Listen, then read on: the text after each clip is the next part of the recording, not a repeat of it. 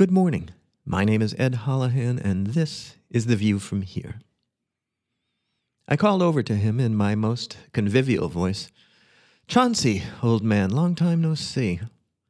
As I've come to expect, my good friend went on about his business, unmindful of my or any intrusion.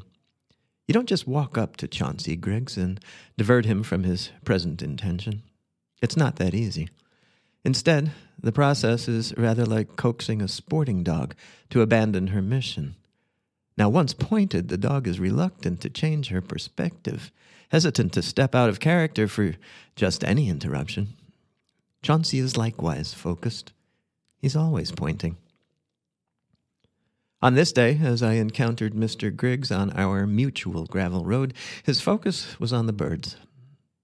May is the time when the least attentive observer might see a dozen species in 5 minutes. It's a time when one's senses are rocked by red and blue and orange and black on the wing.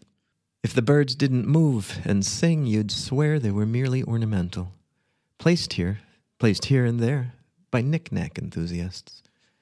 Chauncey was admiring a stand of dogwood, which was clogged at the time with a dozen sparrows, young and old, male and female, returning veterans and fresh fledges. "Hats off to you and the missus, my good man. You make the place truly hospitable to our feathered friends." This is Chauncey speaking. "It's worth the work, isn't it?" "It is indeed," I thought. "It is indeed worth the work." Now, at the risk of incurring an interminable answer, I asked Chauncey what his favorite bird might be.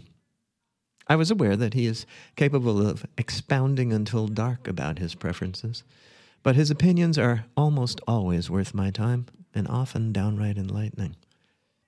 He responded by asking me if I were aware that the feathers of the indigo bunting were brown, not blue, that the blue appearance of the bird was due to the way that light reflected off the creature's feathers.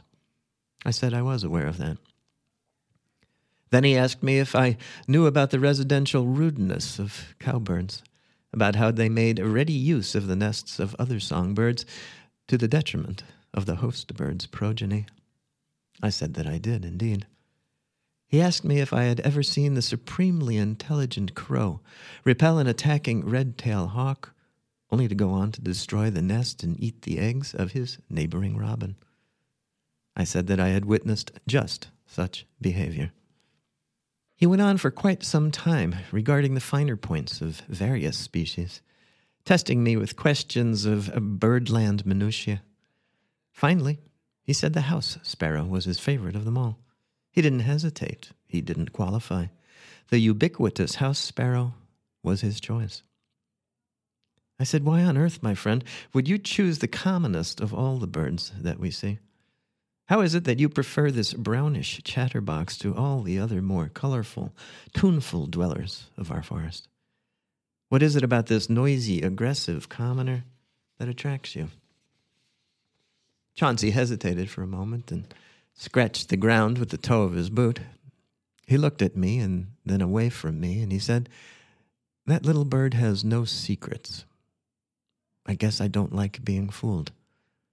I waited. And he said, "That sparrow chirping in your brush pile is here through every season, never misses a day, and is always brave, whether it's us or a hawk that gets too close." My friend was beginning to get the look of a man talking from his heart, but not at all about birds. I'm not sure what image was playing in his mind. I'd never seen him like this. Was he picturing his mother, or a teacher, or himself? I still don't know, and with a private man like Chauncey, you don't ask.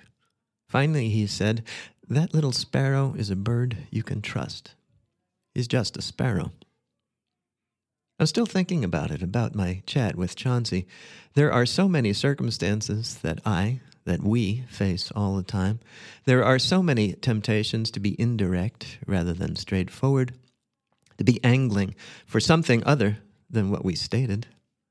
Then it occurred to me that Chauncey was putting it out there. The idea that dealing directly and speaking plainly is the way to live. That we would all do better to try the sparrow's style and leave the tricky ways to the other, less reliable birds.